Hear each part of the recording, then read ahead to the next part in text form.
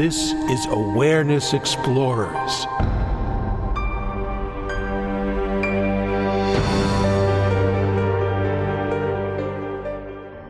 Welcome back. Good morning, good afternoon, good evening to Awareness Explorers. I'm Jonathan, and I'm with my friend and co-host, Ryan. Oh, we're on a first name basis now. We don't even say our last name. I was just following suit. I get that. And, it goes along with the theme of today's topic, which is both identification and disidentification. And we are so non-identified with ourselves that we can just say our first name.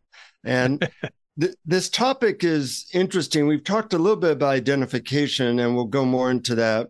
And we've talked about disidentification, and we'll go more into that. But we haven't talked about them together as like a yin-yang. And so we hope to explore the advantages and disadvantages of each of them and how they might be appropriate in different circumstances. But when we came up with this topic, Brian, what was the thing that showed up in your mental space?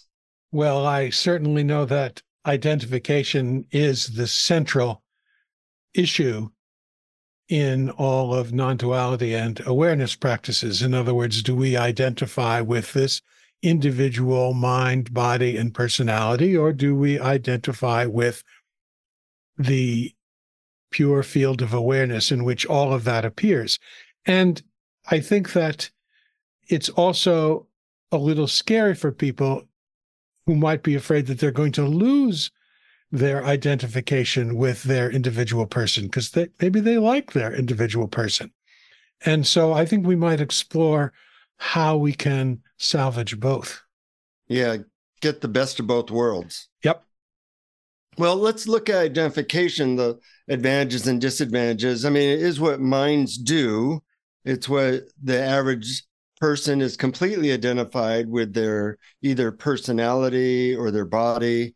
And of course, there were important survival abilities put into that. That's why we do it, in terms of the last 300,000 years. If we weren't very identified with our body, our personality, and our tribe, it would have made it harder to survive.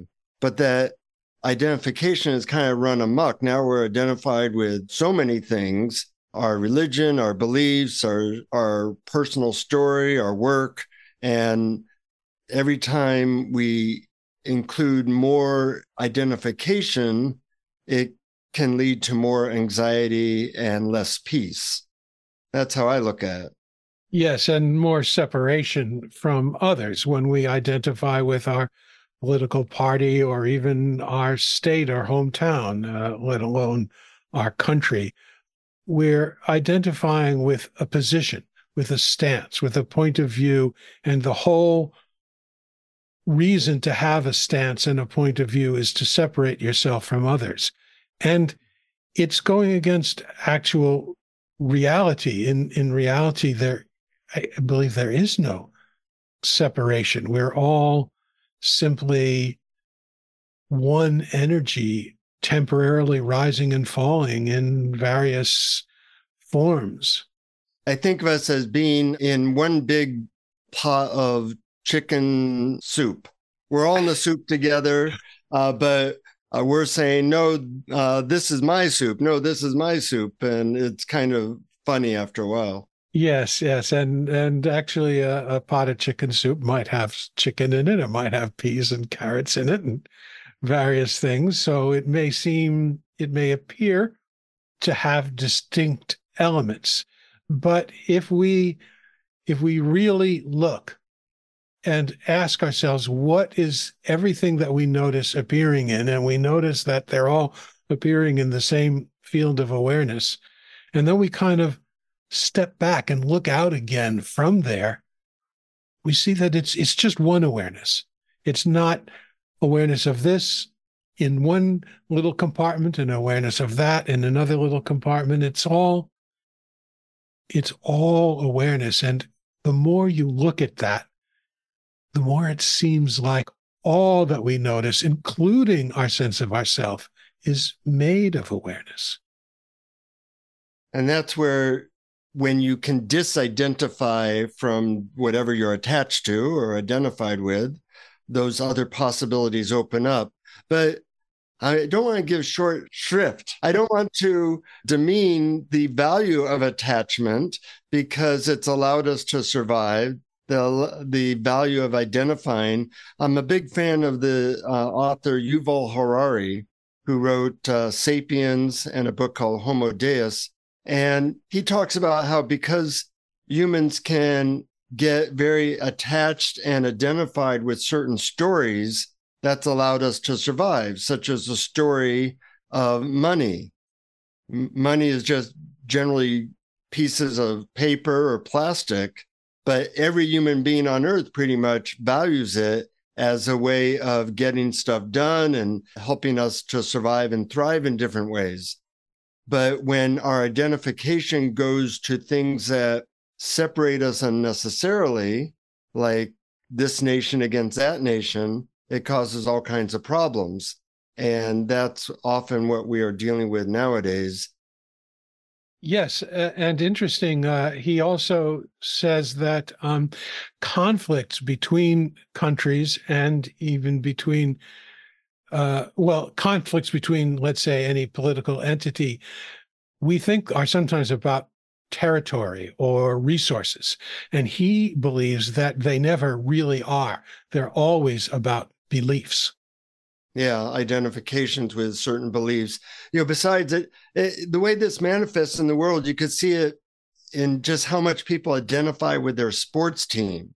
And what's funny about sports teams is that the people on that team aren't even from that country or city anymore. Everybody's trading everybody else, but we identified, if I'm from Kansas City, I'm so big into the Kansas City Chiefs. And because most of the people on that team weren't brought up in Kansas City, what we're really identifying with is the color of their uniform, or as Jerry Seinfeld once said, we're identifying with people's laundry. and we're willing to have a great week or a terrible week based on whether the laundry that we're rooting for did well that week. It looks ridiculous, but that's the level of identification we do. And there's some fun in that. I like certain sports teams. I like rooting for them, but we do the same thing with our religious beliefs, with our political party. And we're even willing to die for the beliefs that we've been ingrained in terms of like going to war for our country or religious wars. It's really gone out of control that all we know for most of us is identify fully with something and don't let go. Right. And that whole sportsification of politics that's happened, we make the other side wrong no matter what. In other words, they're not wrong because we have reasoned that they're wrong. They're wrong because they're the opposing team. Yeah. And we identify with this team. And that, I'm not saying that everybody is like that, but that's pervasive. And it's really dangerous. It's one form of identification. That's the outer form of identification. As you go deeper and deeper into what you identify with, it gets more subtle and more closer to home as it approaches your body, your mind, your personality, the individual, as opposed to the group. Yeah, and that causes us lots of suffering as well when we overly identify with our looks, and then our looks, deteriorate as we get older, or our body deteriorates as we get older, or even our mind might deteriorate as we get older. And that fact that we don't know how to disidentify or how to enlarge our identification causes us a lot of unnecessary suffering. Yes, and I like the fact that you used enlarge our identification. As a matter of fact, in the last episode, when we talked to Sid Friedman about his effortless IFS, he had certain metaphors like the hot tub. We have different parts of ourselves that we identify with, the critic part or the rebellious part or the obedient part or whatever. And we we merge with them. But when we see them all, when we get a bigger picture, we expand out and see them as just different parts, all sort of basking in the same hot tub. Identification with any one part tends to soften when we expand and include more. Yeah, in fact, I've been using that technique of Sid talks about when you are only identified with one part, it tends to create the most suffering and the least amount of awareness or background or spaciousness. But if you can even identify two parts in you that are up, like for now, I'm identified with the podcaster. That's one part. But I'm also noticing that there's another part that's a little thirsty. And as I become aware of that part and the podcaster, it actually feels like my identification has expanded. Now it's easier to be aware that a spaciousness with all these different parts. So that's kind of a non-blending or a disidentification in a very small way, and making the identification a little bit more spacious. Mm-hmm. Yes, I think that's really good. And Sid said that it actually is a natural process. The more you include in a single view, the more the disidentification happens automatically. And the correlation is the more ease that we experience in our dealing with life. Absolutely. Great little technique. In fact, people can do it right now as they're listening. Hopefully there's one part of them that's listening to the podcast. There might be another part that is judging the podcast, thinking, oh, this one's not as good as the last one, or this one's brilliant, or whatever. So there's the judger part. And then there's the part, maybe you're driving. That's another part. As you become aware of more than one part, it expands, it takes you out of this constricted identification, which is how most people live most of the time. And when you are so identified with one part, you are setting yourself up for probably having the maximum amount of suffering somewhere down the line. That's right. That's right. So let's talk a little bit about disidentification, because that's largely what our podcast is about, is how to have less identification with one small aspect of you and more identification with something bigger. And the something bigger can be awareness. It can be God. It can be all of nature or something. People have different terms for that. And I think there's different things to identify with beyond just our small self. Do you look at it that way? Yes, although I try not to. I try to include any term you might be able to use to label what you identify with, and include that as simply another appearance in awareness, so that gradually, as we keep going back and back and asking, what does that appear in, we come to something for which there are no words. Yeah. I like your way of speaking about that. I came across a quote by Dr. Jeffrey Martin, who we've both taken some of his courses, that really struck me. He said, all higher consciousness is some kind of form of disidentification and depersonalization. So if you want to experience higher consciousness, then, you want to learn about disidentification and depersonalization, which is really two words for the same thing in a certain way. Mm-hmm. Yeah. So go on. No, yeah, expand upon that a little bit. Well, once you're disidentifying with, call it your ego personality, you are experiencing less personalization. And so disidentification inevitably leads to less personalization. And by personalization, I mean identifying with a very limited sense of self.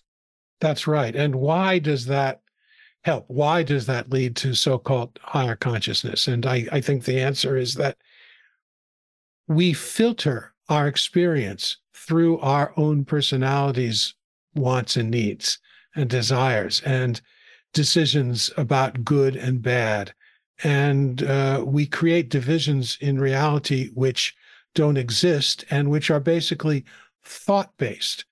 And direct experience of reality is experience that is unfiltered by the thinking mind that makes distinctions between everything so that we can actually experience the unity of all things without the filter of the mind identification.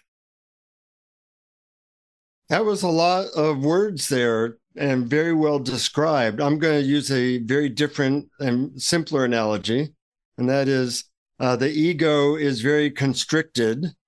And if you're identifying with that, you're going to have a very attached view and limited view. And the awareness or anything that we might call a greater identification is less constricted. There's more openness. Yeah, that's pretty good. And that does have a lower word count. Although I bet you we could get it down even more. Yes. Yeah, probably. So there's a lot of ways to expand or disidentify. I just want to list a few of them that are what I would call they're like midwives. They help take you off of a limited identification, like your ego or a certain part of you, and they help to move you towards a more expansive view where you're less identified or disidentified with the limited you. So various meditations like focusing on your breath, you're letting go of your thoughts and you're focusing on body sensations, for example. Of course, all your awareness practices, maybe just jumping into noticing how everything is one. That's a disidentification from the limited separation view. There's also, as we just mentioned, like seeing more than one part of you at a time, what internal family systems is all about.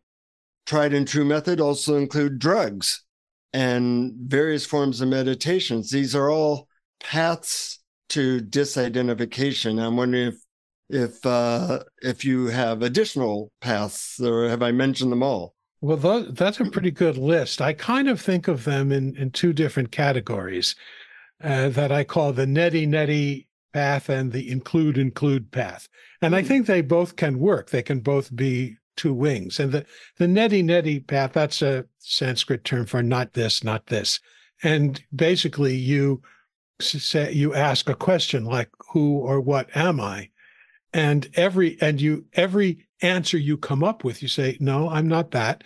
For example, I'm my body. Okay. What notices that I have a body? What does that appear in? So if there is something that notices the body, then I can't be the body. And you just keep going back and back and back until, as I said before, it devolves into simple, wordless experience. And then the opposite of that, which actually, oddly enough, can also work, is the include method, where you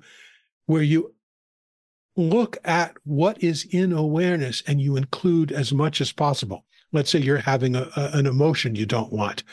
Okay, you notice that emotion. But what else is in awareness? I mean, do you hear sounds outside? Are they there? Do you feel your body against the chair? Is that there? You include as much as you can in your current, present, right here, right now experience. And you expand. And so you start to disidentify that way. So you could say one is sort of an inward facing path. Maybe one is an outward facing path, or you don't categorize it at all. But oddly enough, they seem to be opposite directions, but they both work. I like that. That's a very simple description of like the two basic paths to disidentification with the small self. So I like that a lot. I'm wondering if the include can be things like that expand your sense of identity. Like people will sometimes be willing to die for someone they love or their kids or their country. Is that changing, or is that expanding your sense of identification? And is that in your opinion, useful? It really depends on what is the reason you're doing it for. In other words, if you die for a loved one, like let's say you throw yourself in front of a car in the process of pulling your child away from the car and you lose your life. That could be considered an act of love, and I don't see that as an identification. Dying for your country, however, can easily be simply an identification. Hey, this is my group, my tribe that I belong to, and the other is wrong, and I'm going to defend it. So it's a little more nuanced, I think, and it depends on the motivation. Mm-hmm. Mm-hmm. Yeah, I agree with that. But anytime you do kind of expand your identification beyond the small you, it tends to feel good, like falling in love or loving a child or loving an animal. So I think you're starting to get a taste of an expanded identity, even when you expand to anything bigger than you. Yes, and I think that a good word would be compassion. When I talked about what is the motivation for it, because compassion, true compassion, doesn't necessarily arise out of the idea that there are certain things I should do and shouldn't do, but they really do. It really does arise out of the sense that what is looking out through my eyes is the same as what is looking out through your eyes. I and you are one. We are the same. What you do for me, I do for you. And compassion arises out of that ability to really identify with the connectedness of all beings, how we are all just one universe looking out through billions of eyes simultaneously. Mm-hmm. Yeah, well said. There's two more concepts that I think are worth exploring. One is a tool that I've been using, and it's a very simple tool. The generic form of it is I am blank and I am blank. And so it might be I am a podcaster now and I am awareness.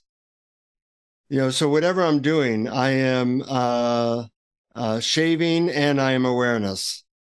And it's two levels of reality. They're both true. And I notice that you're laughing. I'm curious as to why. Because as soon as you described that, I just started to feel this sense of inner happiness. It really rings true to me. I really like this technique.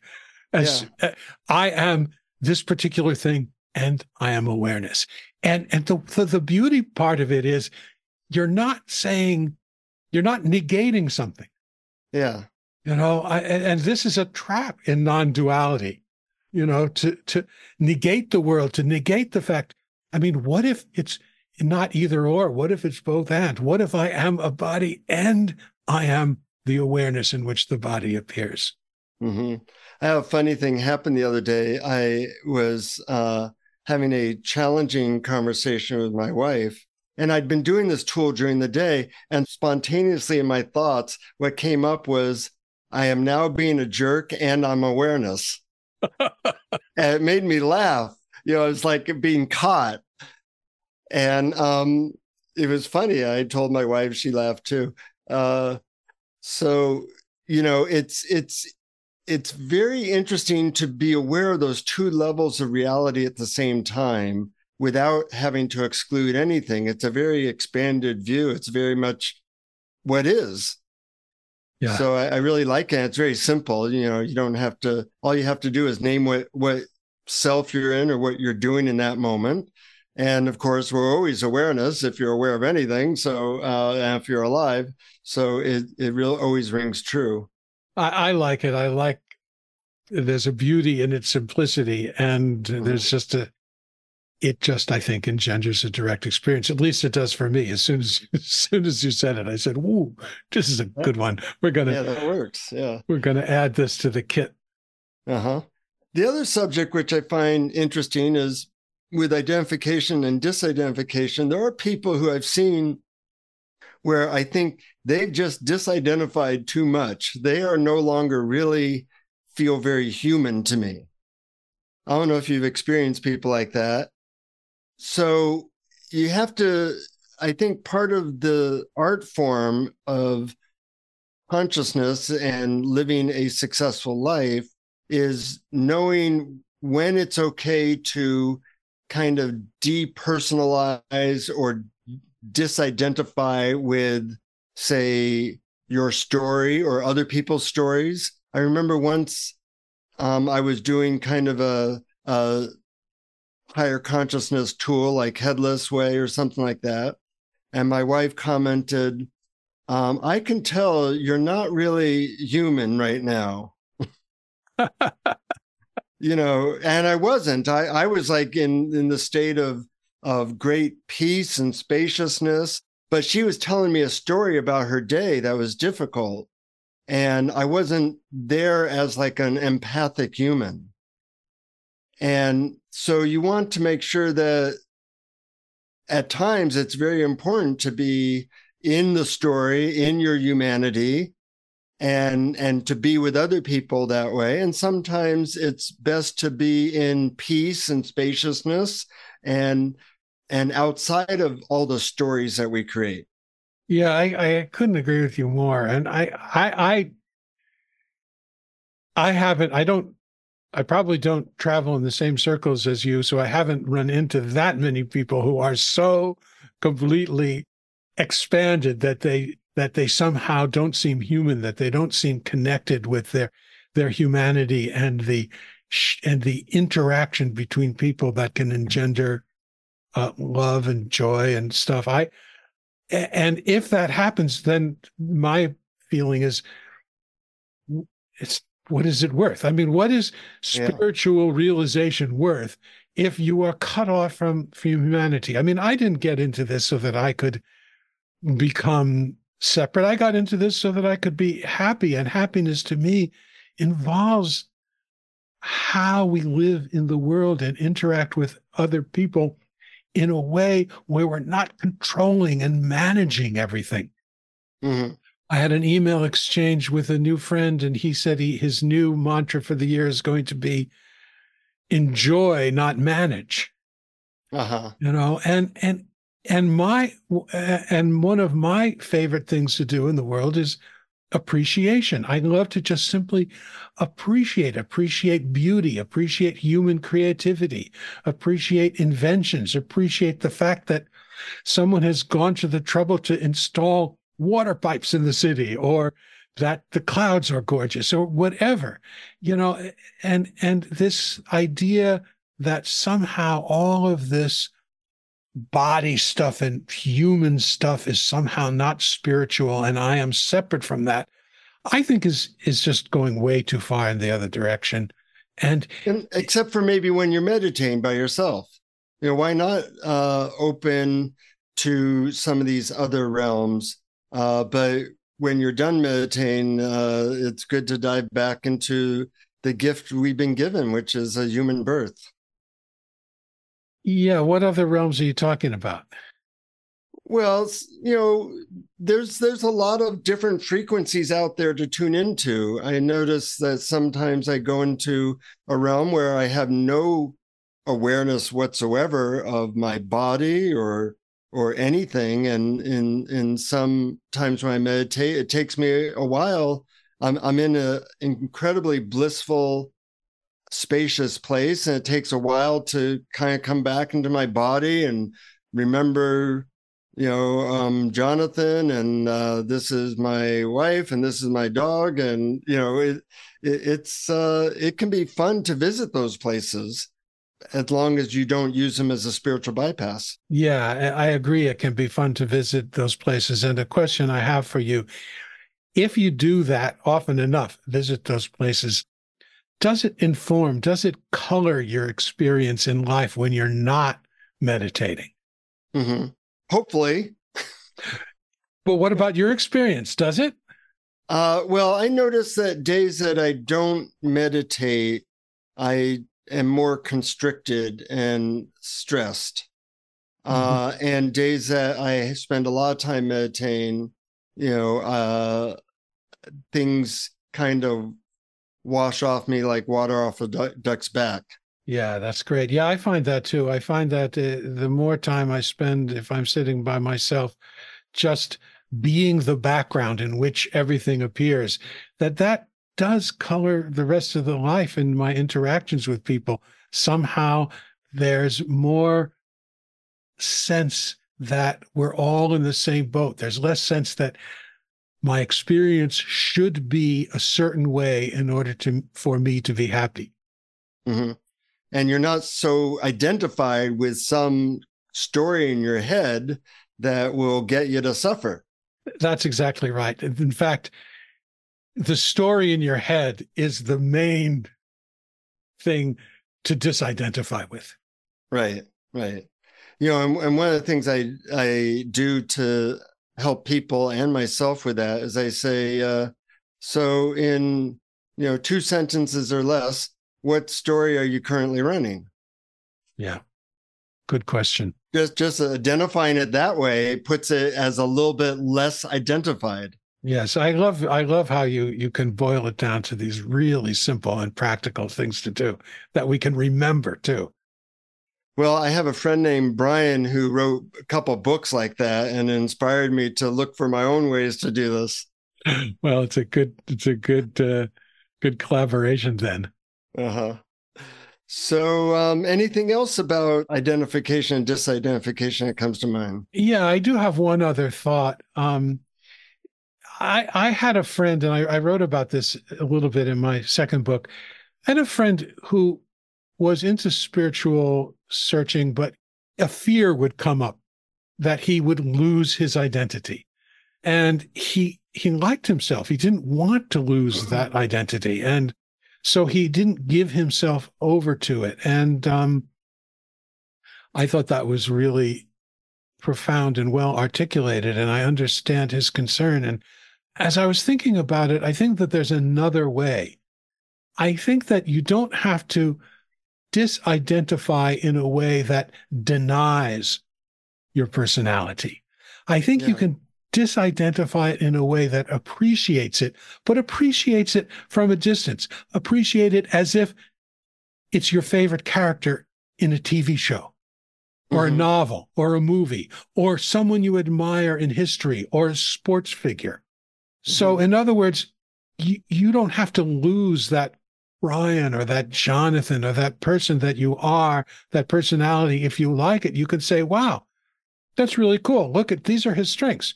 These are his weaknesses or her weaknesses and her strengths. You can disidentify in a way that doesn't deny. You can disidentify in a way that simply appreciates and makes that personality just something that appears in the large awareness that's your true identity. Yeah. I am this ego and I am awareness. Right.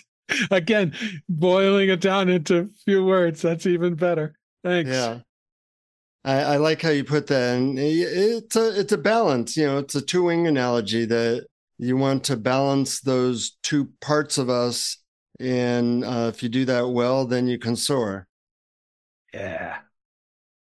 Well, I hear you have a guided meditation, but before we do that, I just want to announce that thank you to our Patreon supporters. You make this possible.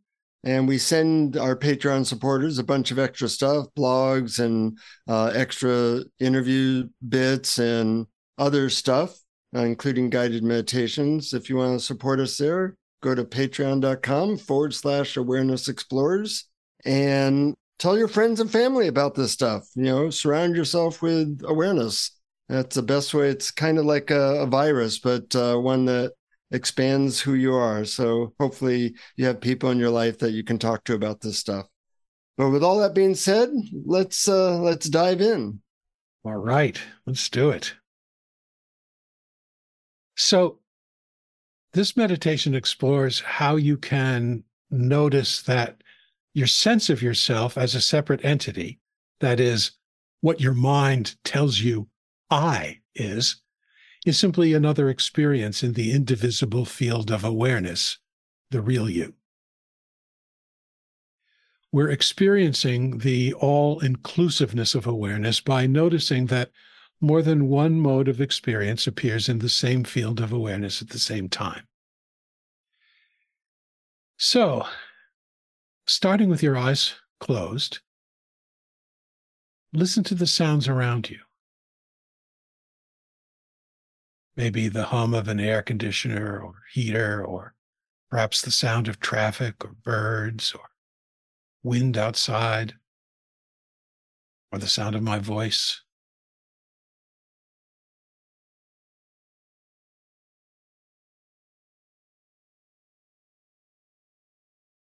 As you notice the sounds that appear, ask yourself, what is the silent field in which the sounds appear?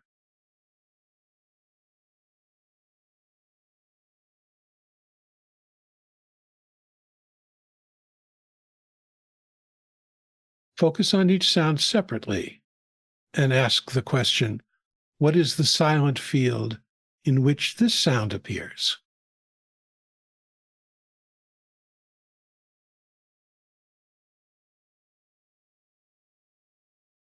Now, see if you can notice all the sounds at the same time and ask yourself, do all the sounds appear in the same silent field?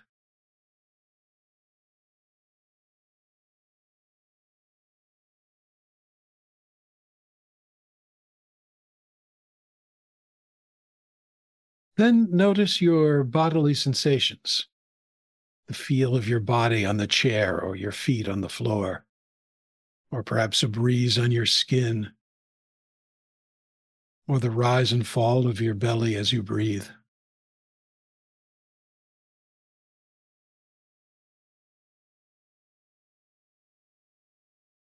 As you notice the sensations that appear, ask yourself, what is the empty, spacious field in which sensations appear?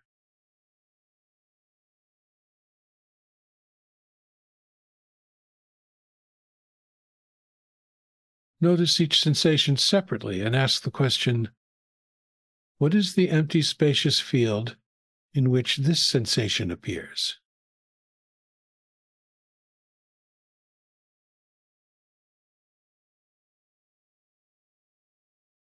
Now, see if you can notice all the sensations at the same time and ask yourself, do all these sensations appear in the same empty, spacious field?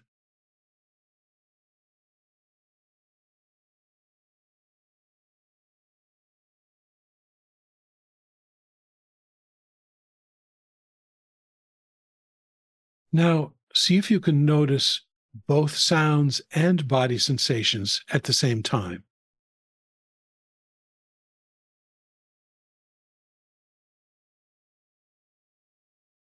Ask yourself, is the field in which sounds appear the same as the field in which sensations appear?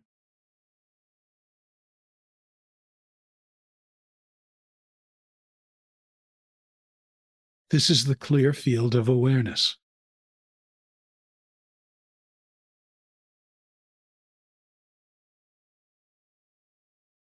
Think the thought, I.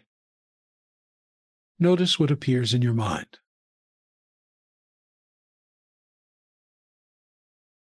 It doesn't matter if it's an image, a feeling, or a concept. I'm talking about the felt sense of being yourself. Whatever it is that you're referring to when you say, I.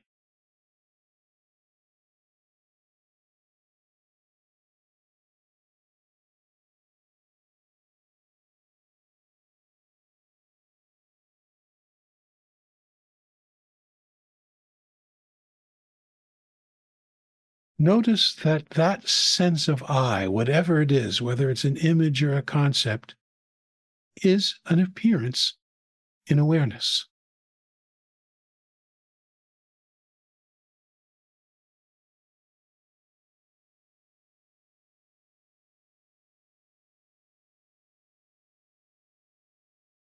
Now, see if you can notice all three, the sounds, the sensations, and the sense of I appearing at the same time. and ask yourself, are these all appearing in the same clear, empty field of awareness?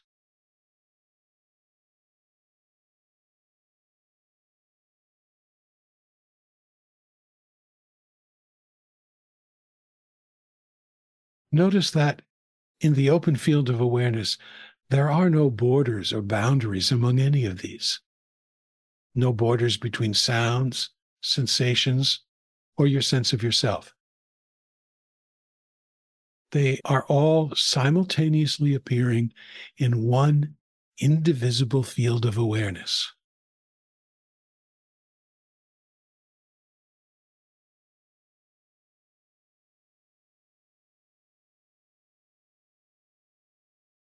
That field is your true nature. Clear, spacious, silent, allowing.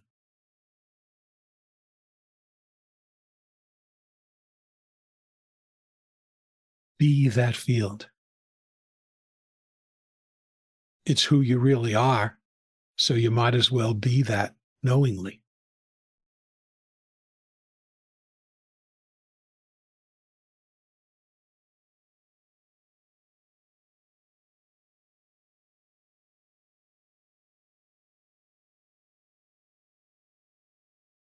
Now, if your eyes are closed, gently open them again and take another easy, deep breath.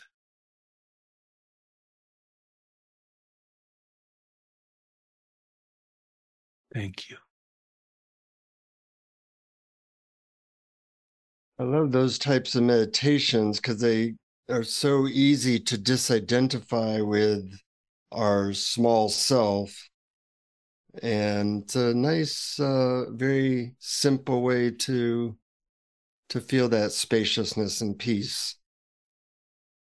Yeah, it's also a nice, easy way to notice awareness. Some people, when they are new to awareness practices, say, but I can't notice awareness. And so asking if, for instance, just simply sounds and sensations, if you can notice both at the same time, just asking that question alone automatically puts your attention on awareness, and you can experience it directly and be it.